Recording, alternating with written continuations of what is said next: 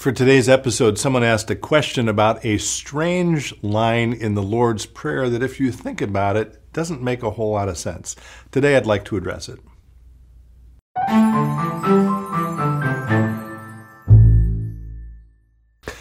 Hello, friends. Pastor Tim Westermeyer here. Thanks for spending some time with me today. We're continuing our series on some questions I've received over the last couple of weeks. And today there's a question about the Lord's Prayer. So let me just read it to you. I'm a bit confused by the "lead us not into temptation" lines of the Lord's Prayer, which I believe was given to us by Jesus. The Lord's Prayer, of course, is what he means, was given to us by Jesus. My understanding is that God can't be around sin. So isn't this like asking a fish not to seek open air? Or does this line mean help us to resist the temptation that the devil constantly attacks us with?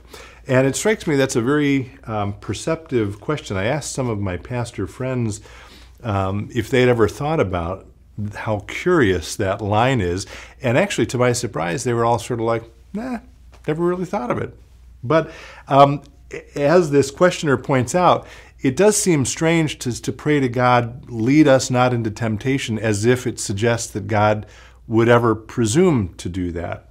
So let me lift up three things, and I am lifting these up from, actually, I found it to be a very helpful short article about precisely this question by a gentleman named Paul Thigpen. And so we will link to this article. I don't know Paul, but Paul, if you're ever listening to this, thank you for your words.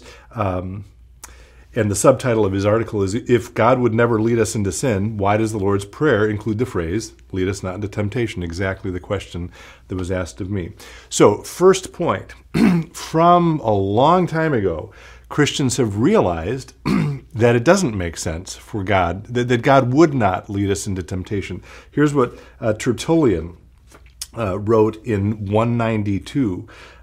"Far be the thought," he wrote, "that the Lord should seem to tempt as if he were either ignorant of the limits of someone's faith or eager to overthrow that faith." So Tertullian's a really important early theologian, and he's saying, yeah, God would never do that.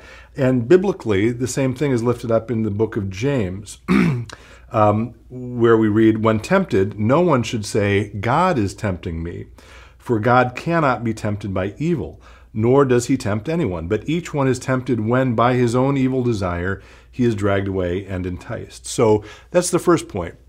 Both early theologians and the Bible witness to the fact that God would not tempt us. Now, second point, confusing that slightly, and which Paul Thigpen addresses here, there is the example of God testing people, and maybe most famously, testing Jesus, when we're told the Holy Spirit, after Jesus' baptism, actively sends Jesus in the desert to be tempted. So there is this sense in some places that there needs to be some kind of trial or a challenge or something like that that will help refine a person's understanding of who they are and of who God is.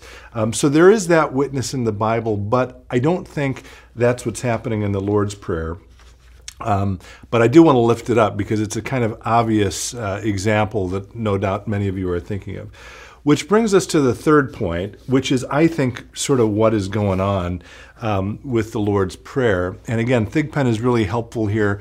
I think it really ultimately has to do with a sense of humility.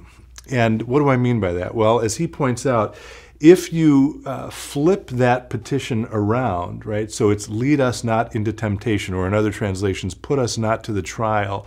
If you flip it around and say, "Hey, God, go ahead and test me.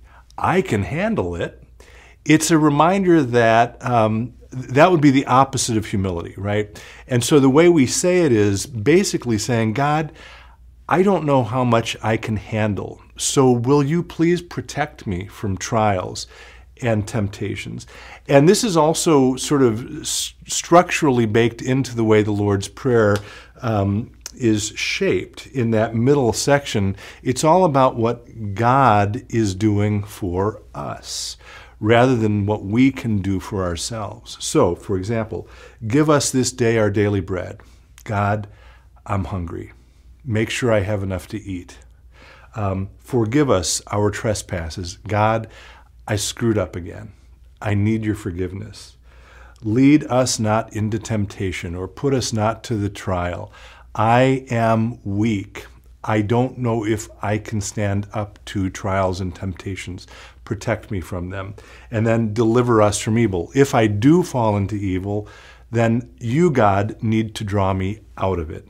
I can't do it for myself. Again, I think it's a really perceptive question. I hope this is a helpful response to it. And as I've said in the last few episodes, if you have a question you'd like us to take up in a future episode, would you please reach out to me? I would love to hear from you, and I'd love to try to address it at some point in the future. In the meantime, be well, stay in touch, and God bless.